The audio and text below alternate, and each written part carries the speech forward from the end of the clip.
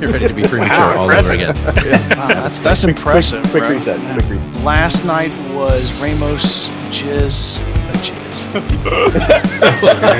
Freudian slip. Who knew the job was pro bono? I was so high that I shit myself at some point.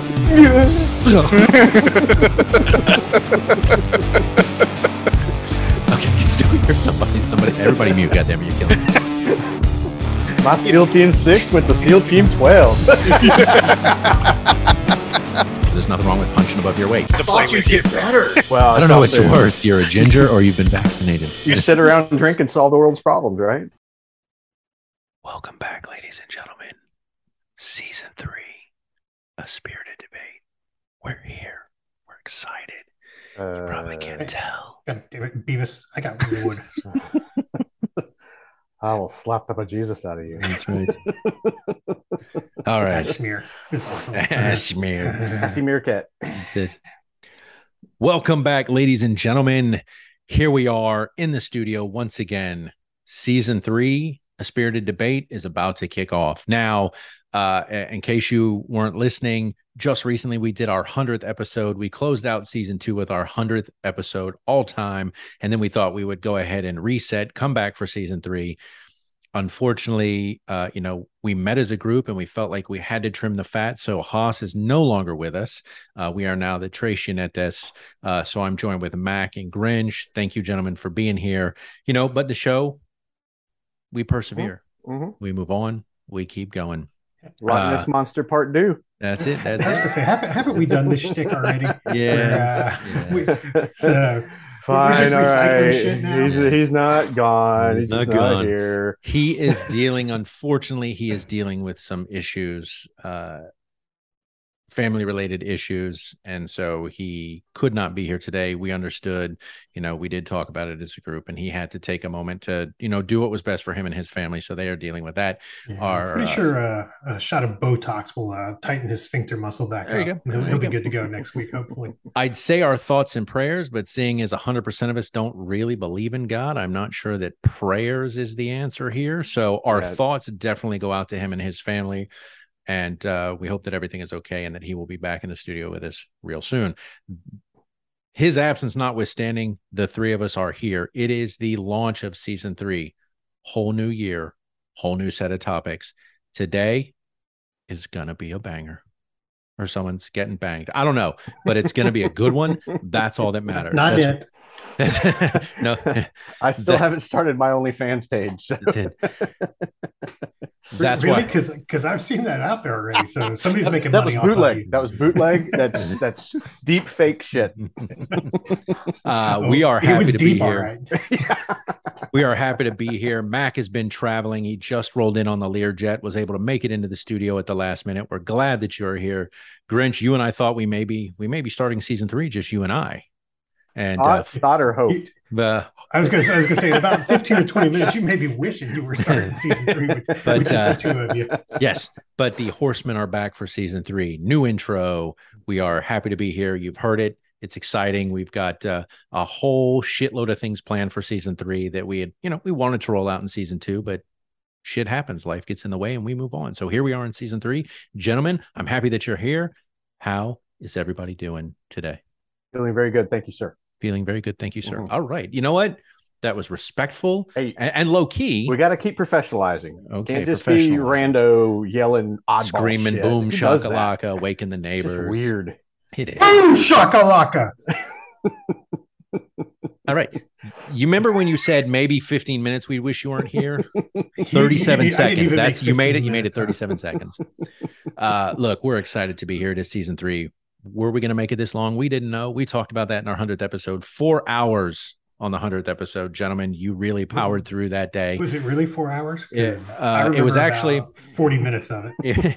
It was actually over 4, but I actually edited it down to about 3 hours and 50 minutes. So we're right at 4 hours for that episode. We had 6 guests. I think it was 6 guests.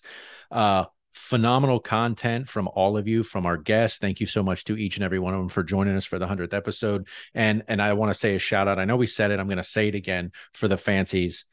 The song was phenomenal. Thank you for the song drop. Our 100th episode celebration. Is rap, that climbing rap up the was outstanding. Yeah, I was going to say Super we need to get appreciative. that shit on Spotify. Spotify. And then Jason Howe coming strong. I mean, he came correct with that rap out of nowhere. Was not expecting that. Didn't know he had the talent, and hopefully he will be showcasing it again for us here in season 3. We're going to be doing down the road, just a quick teaser. Down the road, Big Mac, Jason Howe, rap battle. That's what I'm thinking. Rap battle. Yep. Yeah, I think we can do it. All right. And then we're going to have, of course, Grinch in the back dropping sick beats for both of them as they rap, as he did. But definitely go and check that out. Our 100th episode just dropped, and here we are back, season 3. New drinks, same wonderful cast, new set of topics to debate as we move into 2022, 2023. Looking forward to this one. So I'm glad everybody's here. Glad we're professional, except for your boom shakalaka Mac. But let's jump into our drinks. So Mac, you know what? I know you just stepped off the Learjet. You made it into the studio, brother. What concoction was handed to you by the valet as you stepped through the door? So just to be clear, we did have to sell the Learjet this weekend. I did make it into a package store down in Georgia. And had to take out a second more. We had to sell the Learjet, take out a second mortgage on the house. Man, is it wonderful to shop in a non-regulated, liquor store. Rolled up in there, and dude's got like 20 bottles of Buffalo Trace sitting there, a couple bottles of Eagle Rare. I'm just like, this is nice. Yeah, except the picture you sent was a case of Eagle Rare. The box. It was the box. It was a case of Eagle Rare. He did give me the box because we were joking about, I talked to the guy for a few minutes because the girls were shopping, and, in that case, I'm going to go do my shopping. Right. So, he was joking about being in an ABC state, and he said, well, I noticed you're not getting an Eagle Rare. And I told him, I already had a bottle that I haven't even opened yet. And he said, but let me give you this box. And he said, you can, because you probably can't even get the box back in North Carolina. I said, no, you're right. I can't. So I'm gonna cut that out, frame it, hang it on the wall here in the studio one day. But no, so I did not purchase any bourbon, really, because I've got a lot that I still need to plow through. But did pick up a couple of smaller things. One of them being a peanut butter whiskey. Screwball. That's the Screwball, mix. right? Yeah. Well, there's a couple different brands, that. but I think Screwball is the most famous one. So that's what I went with. I picked that up. I picked up a kind of a grape liqueur. The guy suggested to pair with the peanut butter whiskey. I guess kind of gives you that peanut butter and jelly flavor. Cool. And then I picked up the Bailey's salted caramel because I've never seen that around here. And Grinch, I know you mentioned that was really good. So I picked up all those, but to answer your question, the longest way possible. Thank you. I made a peanut butter cup whiskey cocktail. So using the Screwball peanut butter whiskey, added a little bit of creme de cacao and milk. You shake it up, and you can drizzle the cup with chocolate. Of course, it all settles at the bottom, unfortunately. Nice. But it's pretty good. I would definitely put this in the rotation as a nice, cool, kind of sweet drink. Very nice. Excellent. All right. And this is, what is this again? The name? Reese's Peanut Butter Whiskey. Okay, so does it taste like a Reese's Peanut Butter Cup type thing, or is that a little bit? Okay, because with the name, obviously. Yeah, I mean that's the flavor they're going for, and it's definitely similar. Okay, very nice. Reese's Peanut Butter Cup. I might, because I followed the instructions. Next time, I might kind of, dial back the chocolate liqueur a little bit so the peanut butter flavor comes through a little bit more. So I'm getting way more chocolate as you get some reps. Yeah, get it dialed in. Yeah, getting. I mean, your margarita should be like perfection by now. What's that? Instead, your margarita should be perfection by now. They are when I use a pre-made mix. You could do those in your sleep. Like, yeah, right. All right. So let's go ahead and move on to Grinch, brother. What did you bring for the inaugural season 3 episode? Yeah, it's kind of an amalgamation of a few different things that is on the Malibu website. Because they've got some really straightforward simple drinks like a Malibu mojito, a Malibu and tonic, and that kind of thing. So I took took some peach, muddled it, and then I added Malibu and that Passoa. It's that kind of passion fruit or dragon fruit, whatever the fuck it is, flavored liqueur. And what else did I add? Shit, I feel like there was something else. And some coconut juice, and I shook that up, and then poured it into the glass, and then I topped it with some club soda. And I don't know what you'd call this. It's not a Bay Breeze. It's somewhere in between a few things. It's a Grinch Breeze, good. But Yeah, it's pretty good. Yeah, there you go. All right, so you combined a couple of recipes together to get what you wanted. Yeah, that Passoa I've had for a while, so I was trying to work it into something, and just so happened there was a peach on the counter, so I was like, screw it, let's do this. You know what? At the end of the day, we're in season 3. I'm tired of Googling fucking drinks online. I'm just going to start making my own shit, right? Which is what I did today. I was just like, you know what? I looked through. I'm sorry, Mac. What were you going to say about it? No, I was going to say, it just looked like you took a dump in a cup. Yeah, I mean, how do you make a drink? Look, I'm not judging. I'm just, good. 2 Thors in a cup. That's it. That's it. Based on our topic today, I am not paying for that on OnlyFans. Based on our topic today and where I know you're gonna fall, yeah, you definitely shouldn't be talking shit about nothing. Just saying. So, can I do is it okay if I do my drink? Remember, he said at the outset, professionalism. That's what we're doing this season. Can I? Oh, you know, I didn't mean it though. Oh, I was gonna say you're supposed to be on my side. I'm just here to throw fuel on whatever fires are burning the brightest. Should we talk about college paying college athletes? Athletes getting paid. I remember that episode. What he did, he just like, let me poke the bear and then step back and watch. Motherfucker. All right, so let me do my drink. What did you bring to the table today? Thank you, Mac. I appreciate that. I didn't bring a Reese's peanut butter cup concoction like you did, but that's okay. All right, well, moving right along then. Yes. Okay. Are you taking over? I'll let you take over. No, go right ahead. Be nice for you to just steer the ship once in a while. Feel free. All right. You two's the best band in the land. What else y'all gonna want to talk about? Hey, I just got my hands on the oar. You guys are doing the steering here. Okay. Look, I don't want to know. I don't need to know where your hands are. And it's at full throttle. Hand check. And I'm impressed that you're comparing it to an oar. As they say in the Air Force, all thrust, no vector. That's it. So back to me and my drink. Oh, yeah, let's go for that. Yes, thanks. So I wanted to use tequila today, and I was trying to think of something I could do. And I actually, Grinch, when you and I were online the other night, I drank this. I thought, I figured I'd give it a shot ahead of time and see if it was worth it. I like tequila sunrise, tequila, grenadine, orange juice. And so I thought I would do my kind of own version of it. It's the Spirited Debates Tequila Sunset, because we just closed out season 2. Okay. So we sunsetted season 2 and we're moving into season 3. So it is basically the same ingredients. It is grenadine, orange juice, and tequila. I used the Rock's Terramana Reposado tequila, which I keep in the freezer so it's nice and chilled.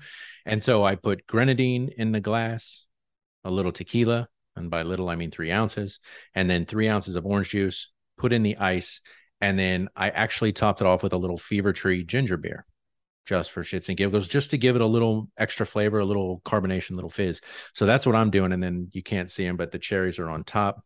And so that's what it is. It is the Tequila Sunset, the Spirited Debate Tequila Sunset. So is that more of an orangish red color? Because it's hard to tell. And that's why I wondered, because it looked more chocolatey when you held it up earlier. It is. It's the phenomenal lighting in the studio here. So it's hard to tell. You're getting a mouthful of grenadine at the end. Oh yeah, for sure. You might want to go. Unless you drink better than what straw. Mac's getting a mouthful of. It might be grenadine after you're or as I heard it called, a sippy cylinder. Mm-hmm. So it is the Spirited Debate Tequila Sunset. So okay. It was interesting because I looked up Tequila Sunset, and there apparently is a drink out there. And when I read the ingredients and the directions to make it, it's identical to the Sunrise. And I'm like, how the fuck is that different? That's the same one in the morning and one somewhere out there, at night, maybe. Yeah. There's a bartender like you going, I made a new drink. And they're like, all you did was change the order it went in. That's right. Yeah, exactly. And it's new. It's a new drink. That's right. Fuckers. So that's what I'm having. So, gentlemen, as always, before we start, season 3 is no different. Cheers to you. Cheers to Haas. I shall pour some out for our homie. Yeah, he would not want you to. By poured out, I mean drink it. Fair enough. All right. So as we say at the outset, the train is leaving the station. Let's go to work. All right. So our topic today, I would have loved to have had Haas on for this one. Not sure where he falls, but the topic is just recently, and I say just recently, I should just check that. This 4 days ago? Something like that. I was trying to see. There is actually, yes, August 2nd. So on loudwire.com, there was a report that was released on loudwire.com August 2nd of this year. And the title is Report Shows Only 5 Artists Sold More Tickets Than Metallica Over the Last 40 Years. And when you read into the article, it talks about a company called Pollstar, and they do a number of polls related to, I'm assuming, at least for this article, music and the like. And so they have been around 40 years. In celebration of Pollstar's 40th anniversary, they apparently released a number of polls. The first was a chart showing the top touring artists based on gross ticket sales. The second is based on the number of tickets sold.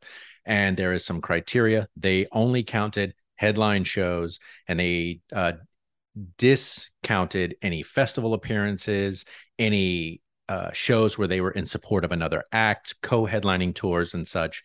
So it had to be a standalone. They were the only headliner, and it covered the last 40 years. And so it listed that Metallica was 6th on the chart, and the 5 that preceded them were, I won't, in no particular order, because I actually don't know exactly. I think U2 was number 1. Matt, correct me if I'm wrong. I think U2 was listed as number 1.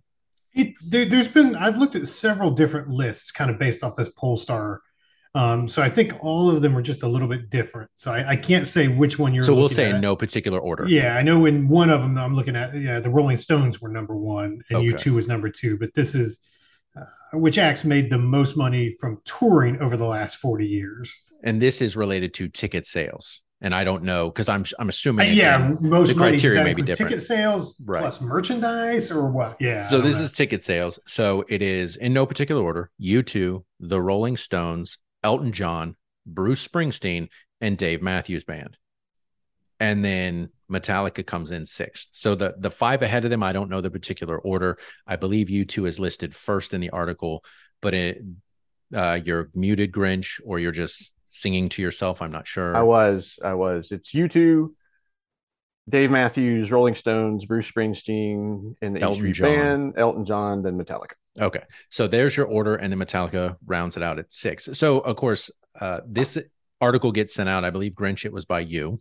Mm-hmm. He sends it out. And then there was a heated debate going back and forth about where should the bands have fallen in the order.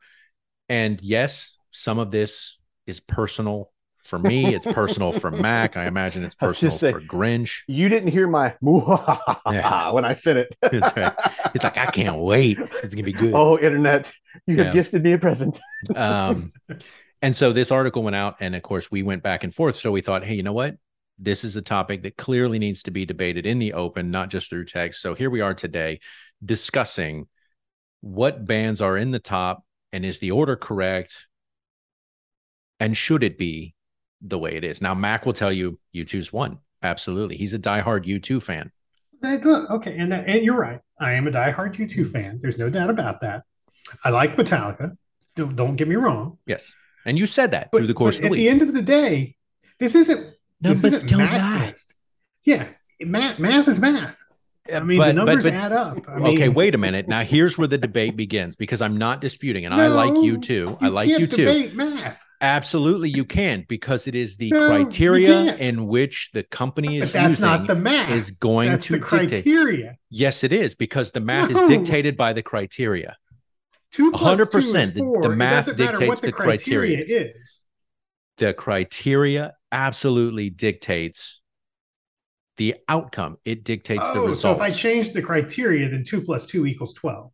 Yes. Okay. Yes. Fucking hell, absolutely. How do you argue with There's somebody 2 like people this, running around with goalposts. That's right. That's right. We're constantly moving him. You're trying to justify the math. The math and the criteria I don't have to justify the math. The math and the criteria have nothing to do with the conversation. I got a feeling the math doesn't. Thor, you're going to unpack some of this. But you're fucking goddamn right I am. But focusing on the article itself where it did say, well, all right, let me back up. I think Yes. what we're going to be doing is taking issue with the fact that this list came out, but it came out with those caveats, which we believe skews. Thank you. And that is all I'm saying. Yes. Yeah. Now, maybe That's you did it in a more shit. professional way than I did, but yes, the criteria will skew the results in anything. If it's political, if it's music, if it's whatever.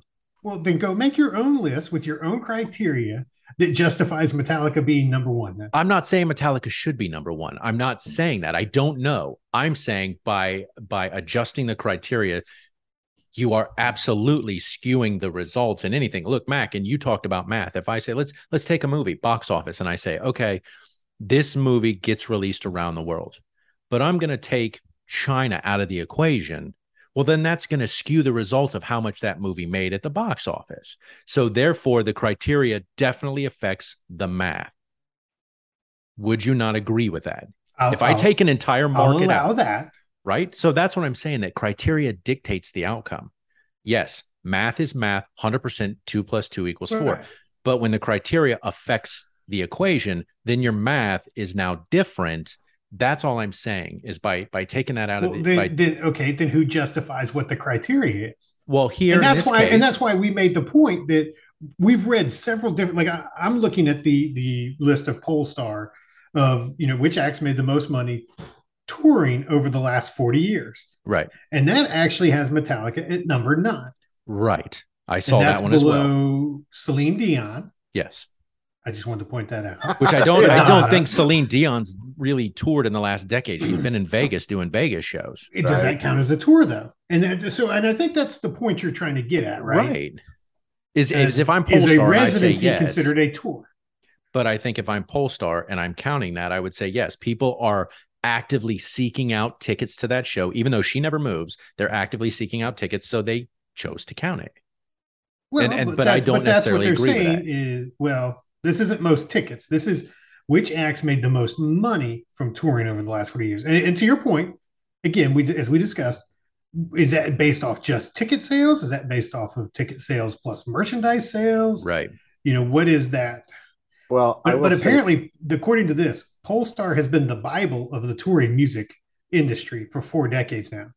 So apparently they need to get their shit together because they have like that's what 10 I'm different saying. Lists. If you're going to be listed that way, then you should absolutely have your shit together. All right, then back to those caveats. I guess how do you pull out ticket data if it's like a headlining a Lollapalooza or co-headlining or something like that? And do you they're not counting it? No, they're not. Oh, I know. They're just flat out not counting it because I don't know that there's a good answer for how you would. Well, no, please. I apologize. Go ahead. No, I was going to say, then the question becomes, what about resale?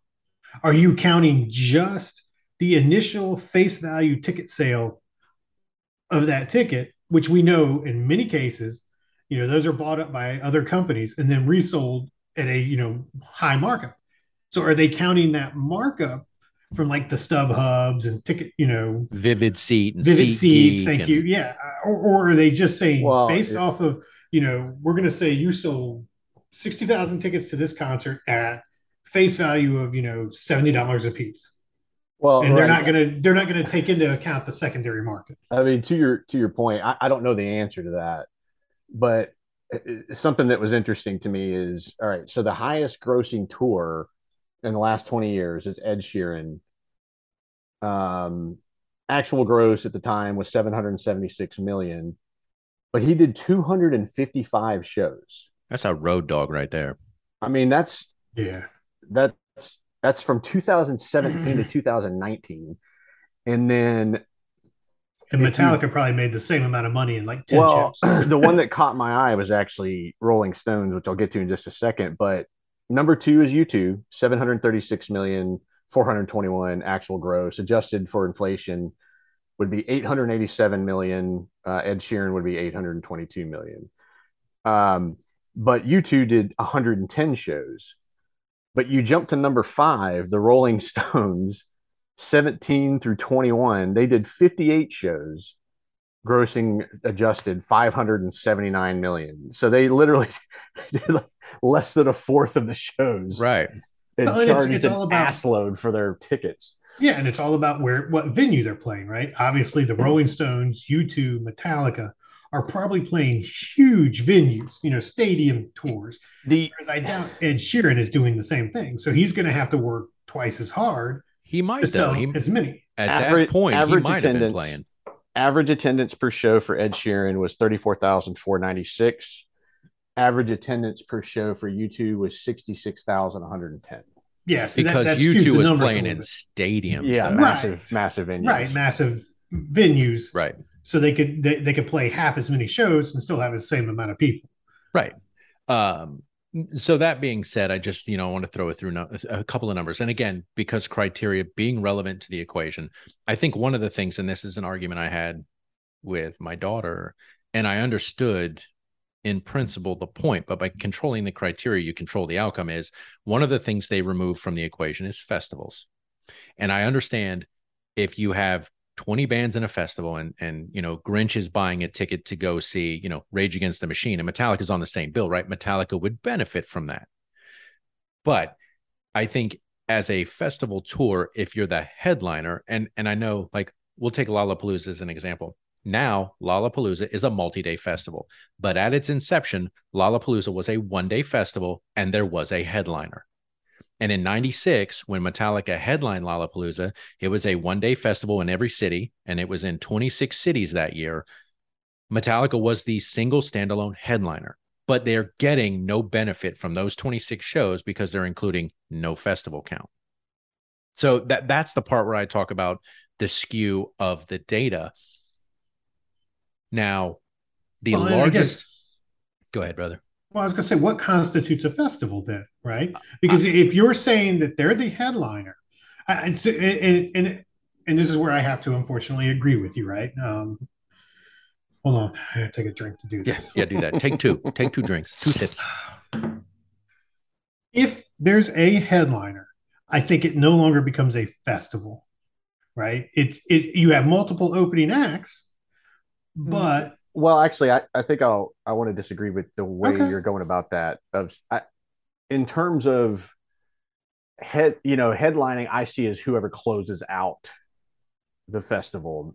So I think that's where they get that moniker of, as opposed to, you're going to see a Metallica or a U2, but Muse opens. It's clearly not a festival, right? I mean, right. It's 3 artists. Right. Yeah. It's almost like a co-headlining tour. Yeah. Right. I mean, I think anything that's like a festival is going to be like your Lollapalooza, your Rock Fest, your Welcome to Rockville, your Aftershock, your Monster Energy tour. And I get it. And it's tough to then quantify objectively, okay, why did you buy tickets? What was the band in which, people, so I understand that. But the largest show that U2 has ever played was to 150,000 attendees. It was the Pop Mart tour. And I believe like 2014, I think it was in 2014, the Pop Mart tour, it was out of the country and it was 150,000 attendees. Metallica in 91 played the Monsters of Rock in Russia to 1.6 million attendees. And they don't go skewing the numbers to try and justify what you're saying. They don't count it. They don't count it because there were multiple major acts. It was Metallica, AC/DC, Guns N' Roses. Like, there were major acts. So Metallica, they discount that 1.6 million because it's a festival, one day, but it's one day, multiple acts. Even if you're the headliner, I'm sorry, we don't count it. But I think you bring up another, I think you touched on something else there too. Some of these acts are international, right? I mean, your U2, your Metallica, they're playing all over the world. Right. Whereas you have other acts that, are probably a little more limited. I don't want to say just the US, but they're not global, acts. So it's a little bit harder for them to get the same numbers. Right. I mean, to your point, I don't know that the Rolling Stones are playing all over the world anymore, are they? Well, I mean, they toured. They're getting propped up on stage. 17 to 21. Yeah. Doing 58 shows. And I mean, a 2.5, 3 year span, I have to imagine it's worldwide. And I think that's the only way you get those numbers. Right. Yeah. Well, it's funny. As I look at this whole list, every single one of them had like a multi-year. Well, actually, Taylor Swift was the only one. It looks like that in 2018 did 53 shows. She's 19th on the list. That's because T Swizzle can do no wrong. That's Right. true. That's true. So it's funny that you mentioned that because I actually Googled that. So we'll take just the COVID era from 20 to 22, that 3-year span. How many shows did U2 play? Mac, go. 3 years, how many shows? 3 years. That was the COVID era. I'm going to say 5, if that many. Grinch? I think it was 2019. They actually which was played pre-COVID. They played 6. There were 6 shows they played. So Mac, real fucking close. According to the Price is Right rules, I win. There you go. Closest without going over. So yes. $1. So how many shows did Metallica play in that same time span? If only somebody could tell us. I'm going to. I'm asking you to guess. I want to see. Mac was real close. Maybe he'll be close again, Mac. I'm going to say 52. 52. Grinch? 51. See, there we go. It was 63. 63. Damn it. You want to get him going over. Now, Dave Matthews is also on that list. Do you know how many shows they played in that same 3-year span? I won't make you guess. 124. I was going to say it's going to be because he's 124. I mean, that man tours. Right. But so you look at that and you go, okay, they're playing 6 shows versus Metallica playing 63 shows. Got another number for you. Average ticket cost for a U2 show. What is it, Mac? Go. Average ticket price. Average ticket price, $122. Yes. Grinch. Yeah. And don't say $120. Yeah, I would say it's probably in that ballpark. That'd be my guess. I'll go like 90. $177. Same question for Metallica. And that's why I've only been to 60. one show, by the way. How much? 60. 60. $60.01. $273. Really? But again, are you talking face value or resale value? They don't give you that information. Again, and this is my point, right? Right here we go. Back to what I said. Thing. Criteria is important. Yes. It dictates everything. To say that there's $100 disparity and that Metallica has played more shows in the 4-decade span, according to concertarchive.com, U2 has played 1,816 shows since their inception in 1976. Metallica, since their inception in 1981, have played 2,179. So if you take those two sets of numbers by the average ticket price, you go, how is it even possible that U2 has made more or done more? But and I assume, is that all like adjusted to 2022 numbers? Yeah. Yeah. Okay. But it's also, as you said, and I don't remember which one it was, what was the average concert attendance for U2? 66,000? 66,110. Again, criteria being relevant, because if you're playing an average show to 30,000 and U2's playing the average 60,000, well, then that $100 disparity goes away real fucking quick, in terms of that. But ticket sales, this is why I said at the outset, criteria is absolutely imperative to understanding why we got to where we got. Now, U2, phenomenal band in their own right, been around since 1976. They're clearly playing to 66,000 on average. There you go. But when I looked at it and I read the article, I went, how is that possible? And then when you read the criteria and going, okay, well, they're discounting certain aspects. Of course, you're going to arrive at a very specific number. Because I don't think U2 typically plays. I mean, I'm not going to say they've never played any festivals. They played a couple, but that is not typically their wheelhouse. Hey, Mac, I love that you mentioned that because I Googled that too. See, I was trying to tee you up, brother. Can you tell me the first festival ever since 1976, the first festival that U2 played? Look at Mac. He's over there. He's like, I think I got it. I can't. I think I know it, but I can't think of the name of it. Give me the year. 81. Say 81. No. Well. Oh, okay. Live Aid might be the first festival they've ever played, if we're counting Live Aid as a festival. The first festival on record is Bonnaroo in 2017. And Bonnaroo was the name I completely drew a blank on. But again, and I hate to have to go back to this and agree with you, criteria matters. Why is Live Aid not a festival? I don't know, but Well, 41 right? years. That would have been technically the first one they played. 41 years. That was your question. So you set the criteria. So why are you not counting Live Aid? Yeah. Again, I'm just telling you what it says is the first festival that they played. Right. I'm not setting the criteria. I'm just regurgitating what I've read in terms of the factual account of it. Can you tell me Metallica's first festival? Now, 41 years from inception to the festival in U2, right? Took them 41 years to play a festival by this account. Metallica, 1981. What was the first festival? No, Rockfest. It was the Aardschok Festival overseas in 1984.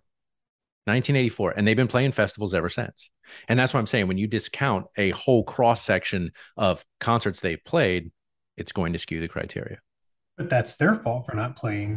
Why are they playing festivals? They could be making way more money. Certainly you grow your fan base. I mean, we're not necessarily walking over into like merchandise and records and all that, but I mean, you grow your fan base is the straightforward answer. But I did find it interesting that U2's first archived concert was for 1,440 patrons at the Warfield Theater in San Francisco in 1981 during the band's October tour, supporting their second studio album. And Mac, please understand, this is nothing. I'm not trying to take anything away from you two. You've been around 46 years. Clearly, you're doing something right. I'm just saying, when you look at it, because I am a fan of Metallica, I was surprised Dave Matthews.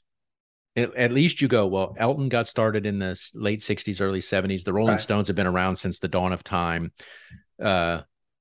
Bruce Springsteen, late 60s, early 70s. And then you get to a band like Dave Matthews and you go, 91. Like they haven't even been around for fucking decades. But again, he tours like a religiously dog. I mean, he's, well, and are you counting all of the shows he did, at the college level back in Charlottesville? Because that's where he got started, right? So if you start counting all of those tours, all of the shows he did there, that changes things even more. Numbers. Yeah, but he was probably doing those for beer money and shit. I mean, if we're honest. Yeah, but still. Well, and I will say, I agree in that U2 is a phenomenal band. I mean, they really are, just their staying power and, the scope of some of their shows and how they changed, what a tour looks like and just adding a lot to it. But yeah, I absolutely agree with the point. Like the larger point being, you see these polls, a lot of people start spouting them off and you go, I've got a couple of questions. Right. That was me. But I will say this to give Metallica credit. They're the highest ranking metal band. And if you think about like widespread appeal, you go from a U2 to a Dave Matthews, a Rolling Stones, to a Bruce Springsteen, to an Elton John, to Metallica. It's pretty impressive. One of these is not like the other. Yeah, you're talking about, a lot of pop, because, let's be honest, U2, pop rock, maybe you could put them in that genre, but they are still kind of more of pop. Metallica is all rock. Yes. And if you ask somebody, hey, name me the most popular rock brand of all time, that's probably going to be the one that most people are going to spout off. Now, you're going to have other people that are going to have their little, tangents of, why this, band is better than, the Metallica, but everybody knows Metallica. Look, number 11 is the Trans-Siberian Orchestra. Why are we not talking about that? I mean, Aerosmith is further down on the list. I would have thought Jimmy Buffett might be higher, but I guess he doesn't tour as much. Probably. Neil Diamond at 16, Coldplay at 17. And then, of course, ironically on this list, Ed Sheeran's 20th, but granted, he hasn't been around nearly as long either. So he's just getting into this. But to get on the list. You start talking about Neil Diamond, that's when I think you have to start bringing back in the Vegas residencies, right? Because, I mean, God, he's been in Vegas for how long now? Well, my wife is a huge fan of the Killers, and they do, they have a residency in Vegas because that's where they're from. And so they play out of Vegas, and then they do tours, but they play shows right there in Vegas because that's their hometown. Great band. I like the music. I'm just saying. But is that really considered a residency? I don't. I mean, I guess what justifies you as a residency Back to criteria. other than being you're a resident of Las Vegas, Right. right? I don't know. I mean, and I'll just heaping on praise on a lot of these artists. With an Ed Sheeran, I mean, he's the face of it, right? So if he's game on, the thing's going to happen. Like they can change out probably any number of backup, performers. But a U2 whose lineup, to my knowledge, I don't think their lineup's changed. I may be wrong. You're talking about their like the musicians. Yeah, U2 the band. I don't know that their lineup has changed. It is not since the actual official inception of U2. Yeah, which is incredible. I mean, same for the Rolling Stones. Elton John, his hasn't changed. Neither is Bruce. Right. Well, I mean, or Madonna or Celine Dion. I mean, you want to start playing that card. Right. Bruce Springsteen, is getting some flack over this dynamic ticket pricing, which I think is horseshit as well. I mean, there's a couple of bands on here I'm really happy not to see because this our fifth last time down the road, you're like, this is some bullshit. Uncle Sam wants his tax money, so we got to go on tour again. Mm-hmm. So, and I've heard about the dynamic pricing, but I'm not super, up to speed on that. Can you explain that to me? I can't right in this second, but I will try. Like live golf. It's hard to explain. You just know it occurs. Yeah. At the end of the day, and I think Grinch, as you were saying, like when I saw the article, when the article first hit me, I was like you said, I have a couple questions, and of course, as you read it and it talks about, their approach and again, the criteria and things like that, you begin to go, okay, well, as with anything, criteria is going to be relevant and it's going to skew the numbers a very specific way. Again, you could make the argument, well, it's 4 decades. Let's say 1982 to today. That's 4 decades. Well, Metallica started in 81, 82, right? U2 starts in 76. So they've had 5-6 years to develop a fan base. So when they start touring and, when they're doing tours in 81, 82 timeframe, when the 40-year mark starts, they've already got a fan base. Assumed fan base, because I don't know. And you have to also kind of, I think, I hate to almost use this word, but their music kind of transcends fan bases a little bit, right? Because it is kind of that approach. It is kind of that pop rock, right? It appeals to a broader audience, right? Yep. Whereas Metallica is more, they've had some of those kind of crossover, and I think that's a better way to call it, the crossover hits, right? Especially off the Black album, and you see, of course, now with Stranger Things, a whole new fan base being introduced to Metallica. But I think that has to help as well, right? Because they're a little more universally accepted. U2 is because of the kind of music they play, right? I'm surprised a couple of artists you don't see on there, like no Garth Brooks, no Kenny Chesney, like country artists that have been at the top of Chesney, that genre. Yeah, McGraw was at 19. He'd be another one. I'd be like, yeah, it should be on there. I saw Kenny Chesney. Kenny Chesney was 9. Okay, so in the top 10. I don't know that this explains everything, but while the practice of shifting prices for concerts and events based on market demand, similar to Uber's surge pricing, might feel like a new post-pandemic practice, it's actually been happening for several years now. Back in 2018, Taylor Swift fans were disappointed to learn that the only way they could secure a ticket to her tour was to agree to whatever often outrageous prices the dynamic pricing system spit out at them.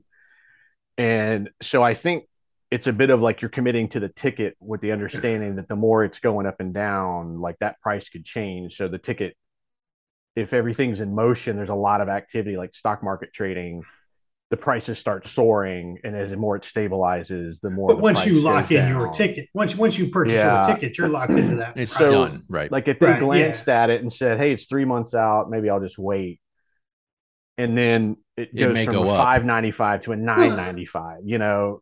Right. And I think that's no different than the secondary ticket market, right? I mean, those companies that buy up a bunch of tickets, and then as they get closer and they realize there's a very small supply of tickets left, they jack their prices up. I mean, they actually said its intent is to squeeze out the secondary ticket market by just doing exactly what the secondary ticket market's doing, right? Right. So they can't gobble up tickets and then do this, but so they're trying to monopolize the sales.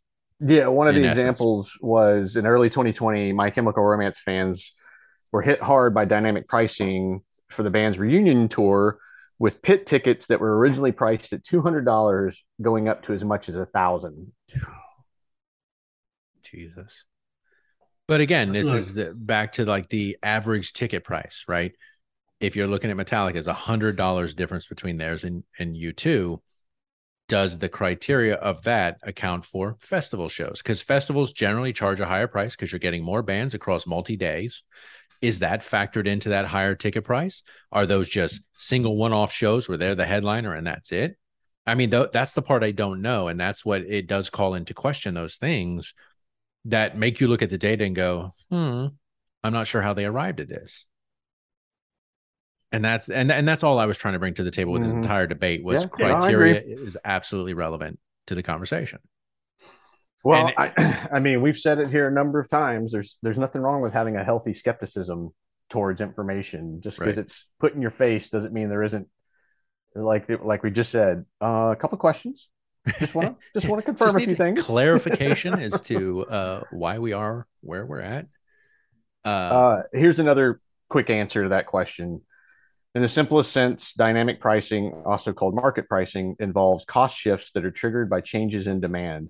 When demand for a product or service increases, the price goes up. When it diminishes, it falls. Straightforward supply and demand, right? Question mark. No, and I think Ticketmaster said, Ticketmaster is claiming that the approach is designed to keep ticket costs reasonable, particularly when it comes to the role of bots and opportunists looking to make money off desperate fans. No, and I was just going to say, I think your comparison to what Uber does is spot on, because we used them a couple times when we were downtown, and I'd pull it up to get a quick price quote to say, okay, yeah, that's worth it, as opposed to walking in 100-degree weather. And then 10 minutes later to reserve it. You get everybody ready, and you go and look at it again. You go, well, shit, it's like $3 or $4 more now. Yeah. But it's still 100 degrees, so I'm paying it. Right. It was the same when we were down at Universal coming back from there. It said in the note, like, prices surge hour or surge hour, something along those lines. So I mean, it's absolutely, it's supply and demand. I mean, if and look, you said something about going up to $1,000. I think if you're willing to pay $1,000 for a ticket, you certainly you should be separated from your money because you're an idiot. Right? Yes. So. And Mac, I want to circle back to what you said just for clarification. I think the reason it was Live Aid was left off the list as a festival in regards to what I was looking at is they were not a headliner. Bonnaroo was the first festival in which they were considered a headliner. And so I think that's why but that doesn't change the festival. I agree. Aspect, But I'm just saying, when you said, well, why wasn't Live Aid considered a festival? Because they were not considered a headliner. But again, I think to your point, this is, again, we're in it pains me and I'm out of liquor. I have to agree with you. I'll drink for you. A festival should not have a true headliner, right? You might have a headliner for each day of the festival. Should it count towards tickets? Well, that's the ultimate question here. Should the festival count? I think the point you brought up, though, is I may go to Lollapalooza to see, the Red Hot Chili Peppers, but U2 was there, so now they get credit for, my ticket, even though I didn't come to see them. Right. I mean, the only way to really do it is to figure out what the revenue split is based on the band, and then they just get a percentage of that. But you equate it to the percentage of the tickets. It'd be the only fair way I could think to do it. Well, because if you're the closer, that probably means you've negotiated a higher percentage, as you should, payout, which only makes sense, because if you're expected to be the key draw to the event, I mean, because I don't know where the cutoff line is, but for some of these festivals, my understanding is, going back to like the history of Slipknot that I didn't even really know when they were with Ozfest, they were on per diem. They weren't even getting a salary. They were Probably getting weren't enough playing the main money stage to be able to keep traveling with the show. Right. That was it, and whatever merch you can peddle, along the way. Right. Well, I mean, you look at Welcome to Rockville, which occurred in Daytona earlier this year. Metallica headlined not one night, but two. When you're asking a band to headline 2 nights on a festival, on a 3-day festival or 4-day, whatever it was, they're a draw. People are coming for that reason because you're not giving them one night, you're giving them 2. Well, and as I think the headliner closing out that day. But I think this is where you have to tread lightly, right? Of course. There's a difference between the closer and the headliner. No, but see, it's a bit of semantics, though. I know it is, but I think when you have a festival, you have multiple closers, right? You have somebody who's closing Friday night, you have somebody who's closing Saturday night, and you have somebody who's closing Sunday night. So who would you consider the headliner in that scenario? I would say there isn't a headliner at that. I mean, if you're going to pick one, I would think you would maybe pick the Sunday night, but I would say that there probably isn't a headliner in that case. And that's maybe why they're leaving out the festivals, because you could have somebody that may show up for a festival for Friday and Saturday and then completely skip U2 on Sunday night. But then now you're getting credit for their ticket. I mean, I guess to your point, then what I would do if you said that and then you said now do the math to tell me what that means, then I would just give them credit for the 2 nights they were the closer, and then whomever's the third night gets that credit and so on. I mean, like probably a better or a good example is Coachella. Like they build up whoever is going to be that night's big event, whether it is a Billie Eilish or somebody else. So if I'm giving Billie Eilish credit, and I don't know, I mean, there's so many friggin' bands at a Coachella, or, like you get like these 7 different side stages and all that. I mean, that gets even more muddled, but the only way I could think of it is you follow the money. Well, not only that, but you can even talk back to, and I think, Grant, you and I talked about this when we talked about Muse at one point. I went to see U2 in Atlanta, and Muse was the opening act at this time. And there were a couple of girls behind me that as soon as Muse was done, they were getting ready to walk out. They're done. And thankfully their dad was there and beat some sense into him and said, no, sit back down, because I paid a shit ton of money for this. We're going to watch both bands. Yeah. But, clearly they were there only for the opening act. But according to, what we think we know for these statistics, U2 got credit for their ticket. Right. Even though they had no desire to see them. Which, of course, though, I was there to see U2. Muse was fantastic. It was my first introduction to them, and I'm glad I saw them. And that's the beauty of the opening act, I guess. I mean, so then if we're making the argument and having the discussion and debate about headliners versus closers, Mac, I know, have you seen all 3 episodes of Trainwreck, the Woodstock 99 documentary on Netflix? I have, yes. Okay. Have you watched the HBO version? Not yet. I plan on doing that tonight. And that's fine. Let's go to Sunday night. Headliner. Who would you have said is the headliner / who would have been the headliner for that day? If you remember. Well, I don't know everybody that played that day. I understand. But based off of what I've seen from the Netflix, I would have said the closing act would have been the Red Hot Chili Peppers. Okay, Grinch, have you watched it? I haven't seen it. Okay, so then we won't get into that. Okay, Red Hot Chili Peppers. Or for that. So you'd have said they're the to closing be even more act. Specific, Flea's Penis. Yes, so you'd have said they're the closing act. They were the closing act. They were the last act to play. And they actually were not. Megadeth was the closing act on Sunday night of Woodstock 99. And here's why. Red Hot Chili Peppers went on late evening, I think like 9 o'clock or whatever. Right. They closed the East stage. Megadeth played later in the day and closed the West stage. They were technically the last act to play Woodstock 99. They would have been what you are coining the closer. Red Hot Chili Peppers was the main draw that day. Hold on. And they were the headliner. And this is where festivals get very into that squirrely. gray area. So you said the East stage, the West stage. Mm-hmm. What was the primary stage? What they considered the East stage. Then, based on that, Red Hot Chili Peppers was the closing act. But they were not the last act to play. So how can you justify? They were the last act to play on the main stage. So then anybody that plays after them aren't counted. They don't count. They don't get a say. No vote. Is that what you're saying? Because Megadeth is a big band. I'm not saying they're not a big band.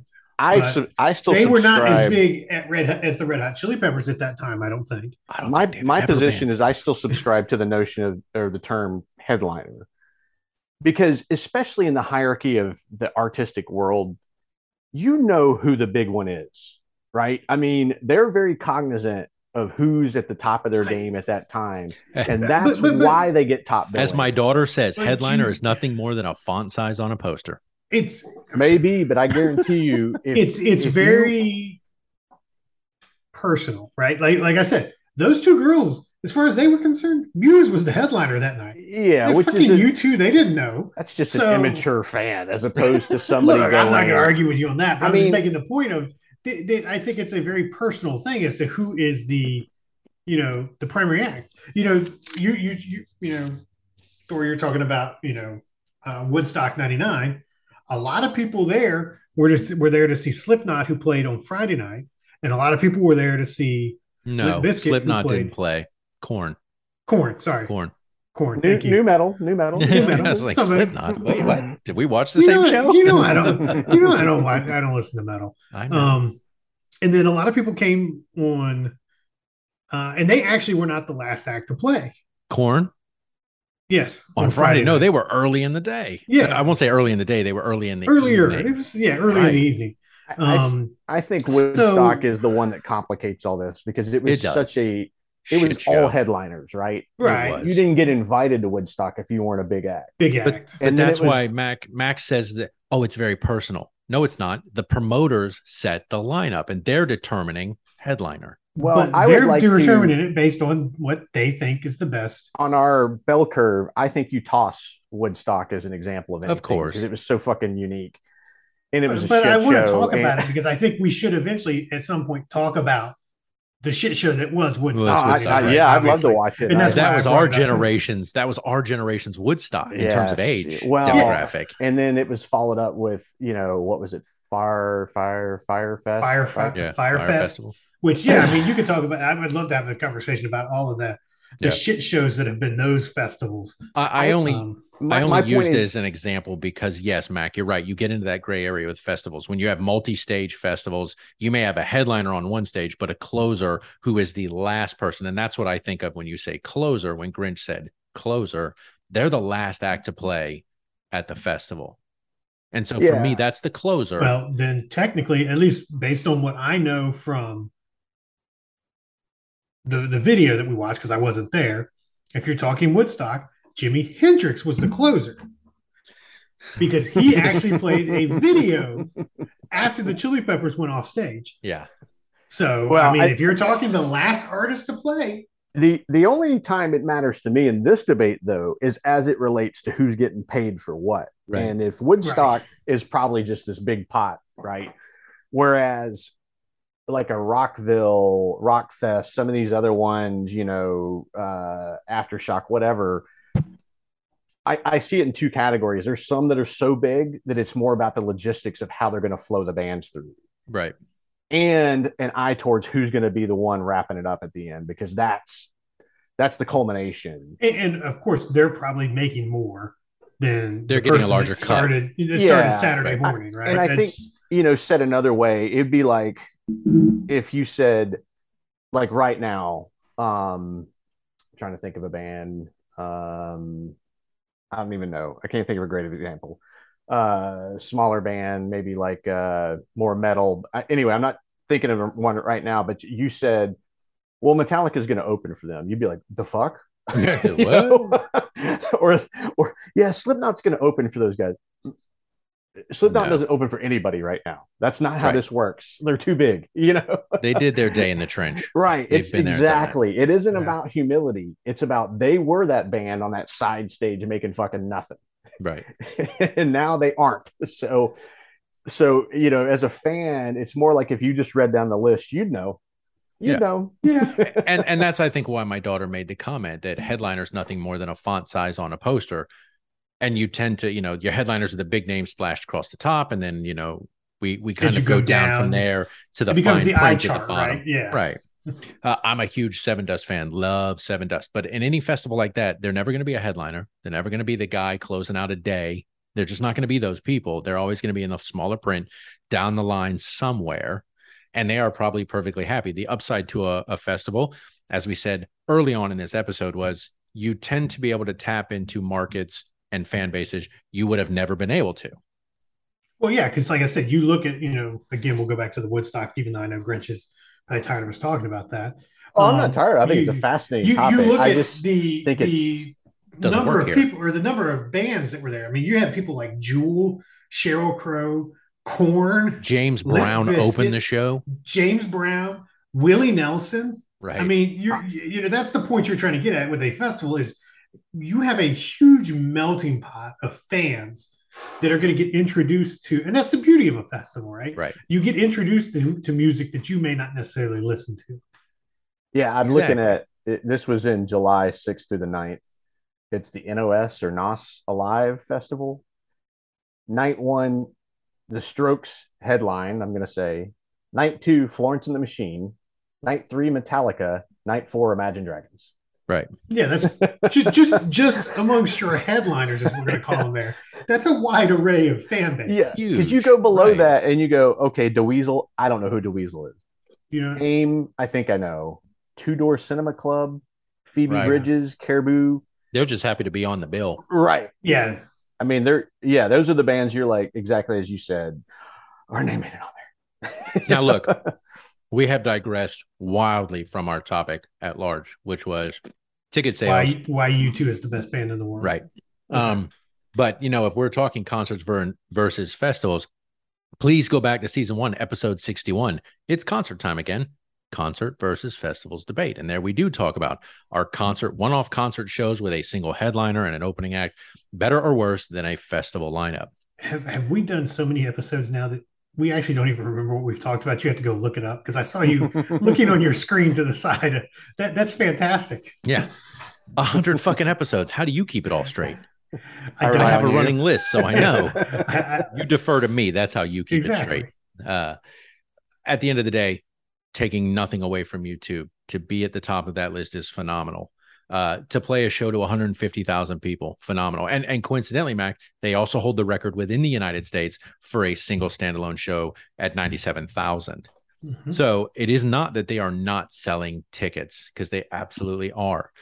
It just kind of boggled my mind that when you think of the popularity of Metallica, and maybe it's because in my consciousness, Metallica is there and U2 is not. Well, that's it, right? Because it's personal preference. Of course. Because like we said at the beginning, I love Metallica, and I threw it out there, earlier this week, the one battle, right? U2's one versus Metallica's one. I don't think there's a winner. I mean, I think they're both. No, there's a winner. There's a clear winner. Wait, have you seen one in concert? You're right. U2's one. Have they performed that when you've seen them in concert? Mm-hmm. Okay. And I know you've seen Metallica's one in concert. So from a concert standpoint, which one was better? I don't know. I've never seen U2. From a concert visual standpoint, I would say Tool Schism was better. I would say Metallica's one is better. Okay. But that's because it's designed to be kind of a more visual song. Approach to the song, right? Right. So, and my point was going to be that, before I, got shot down there, that they're both really good. The train's rolling here. I'm going to keep going, Grant. Sorry. Yes. No, I wanted to point out really good songs on the article I sent out. It's what you want to hear at the time. He's not stopping. You shouldn't. Should I mute him? Should I just give me the head? No, Go ahead, I interrupted way too much.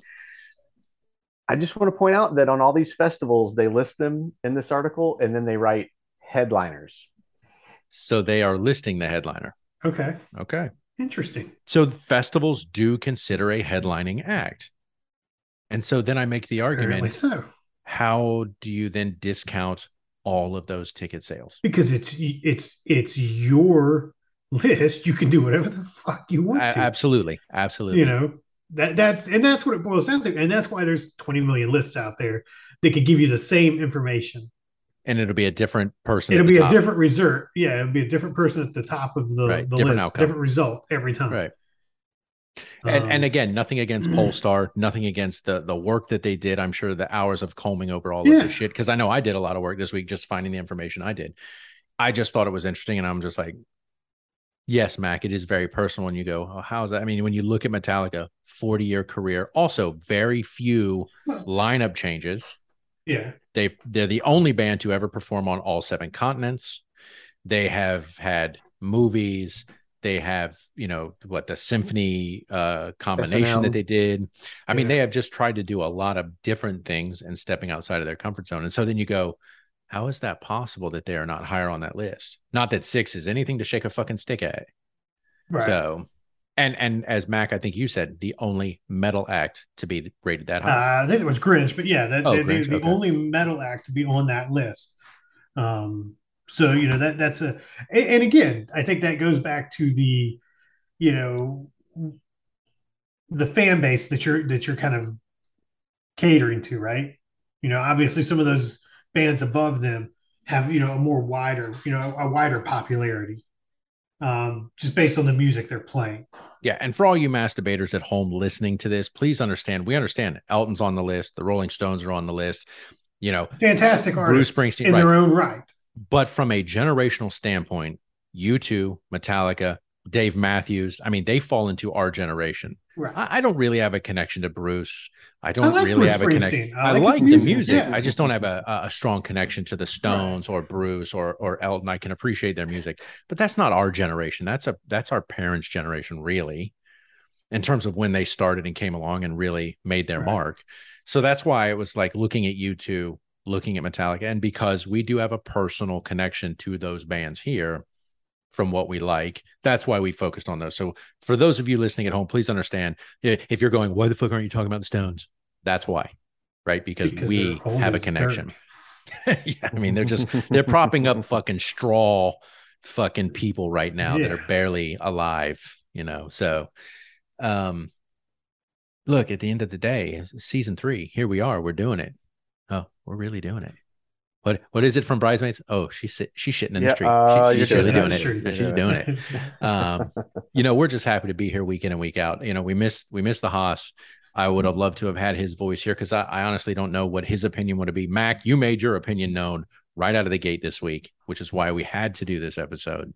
And we thought, what better way than to just have an argument right out of the gate in season 3? None of this touchy-feely bullshit. Let's just have a debate now. You say it's an argument. It's not, because an argument means, there's a right and there's a wrong. There's a winner. There's a loser. You've lost. Shut the fuck up. Move on. Criteria is everything. But the math don't lie. The math don't lie. That's it. Erroneous. That's right. 2 + 2 = 5. The math don't lie. I say it week in and week out. I love doing this with you guys. I appreciate you being here in season 3. Who knew we would make it this far? I'm excited to see what next week brings. I mean, this episode was fun, although we were down by 1. Next week, hopefully he is back, and then we will see what next week brings. Ladies and gentlemen, our outro never changes. Season 3 will be no different. If you would love to drop us a line, go to aspiritedDebate.com.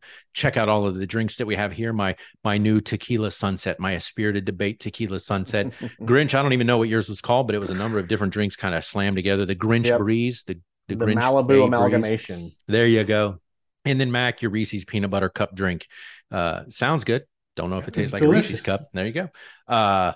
Check out all the drinks that we have here. Feel free to drop us a line on aspiritedDebate.com. Topic you'd like us to try, a drink you'd like us to try, or you can always go out to the 4 horsemen at aspiritedDebate.com. Hit us up there if we can get you on the show. If you have a topic that you would love to debate, that you're like, what, these guys have never talked about this, and I'm sick of not hearing my topic talked about. Go ahead and drop us a line, and we will do our best to get you on the show. We'll reach out to you and go, hey, fuckface.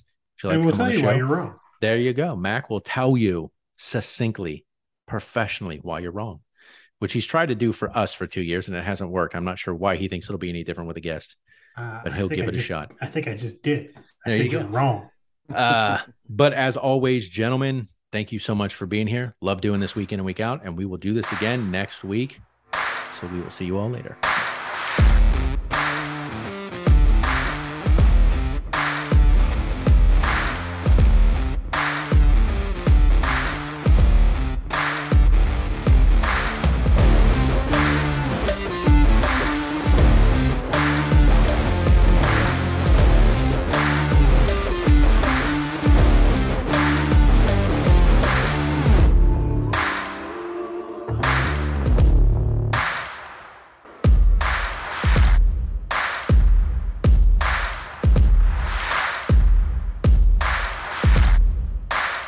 views, information, or opinions expressed during the A Spirited Debate podcast series or any affiliated podcast are solely those of the hosts or guests involved and do not represent those of people, institutions, or organizations that the host or guests may or may not be associated with in a professional or personal capacity, unless explicitly stated.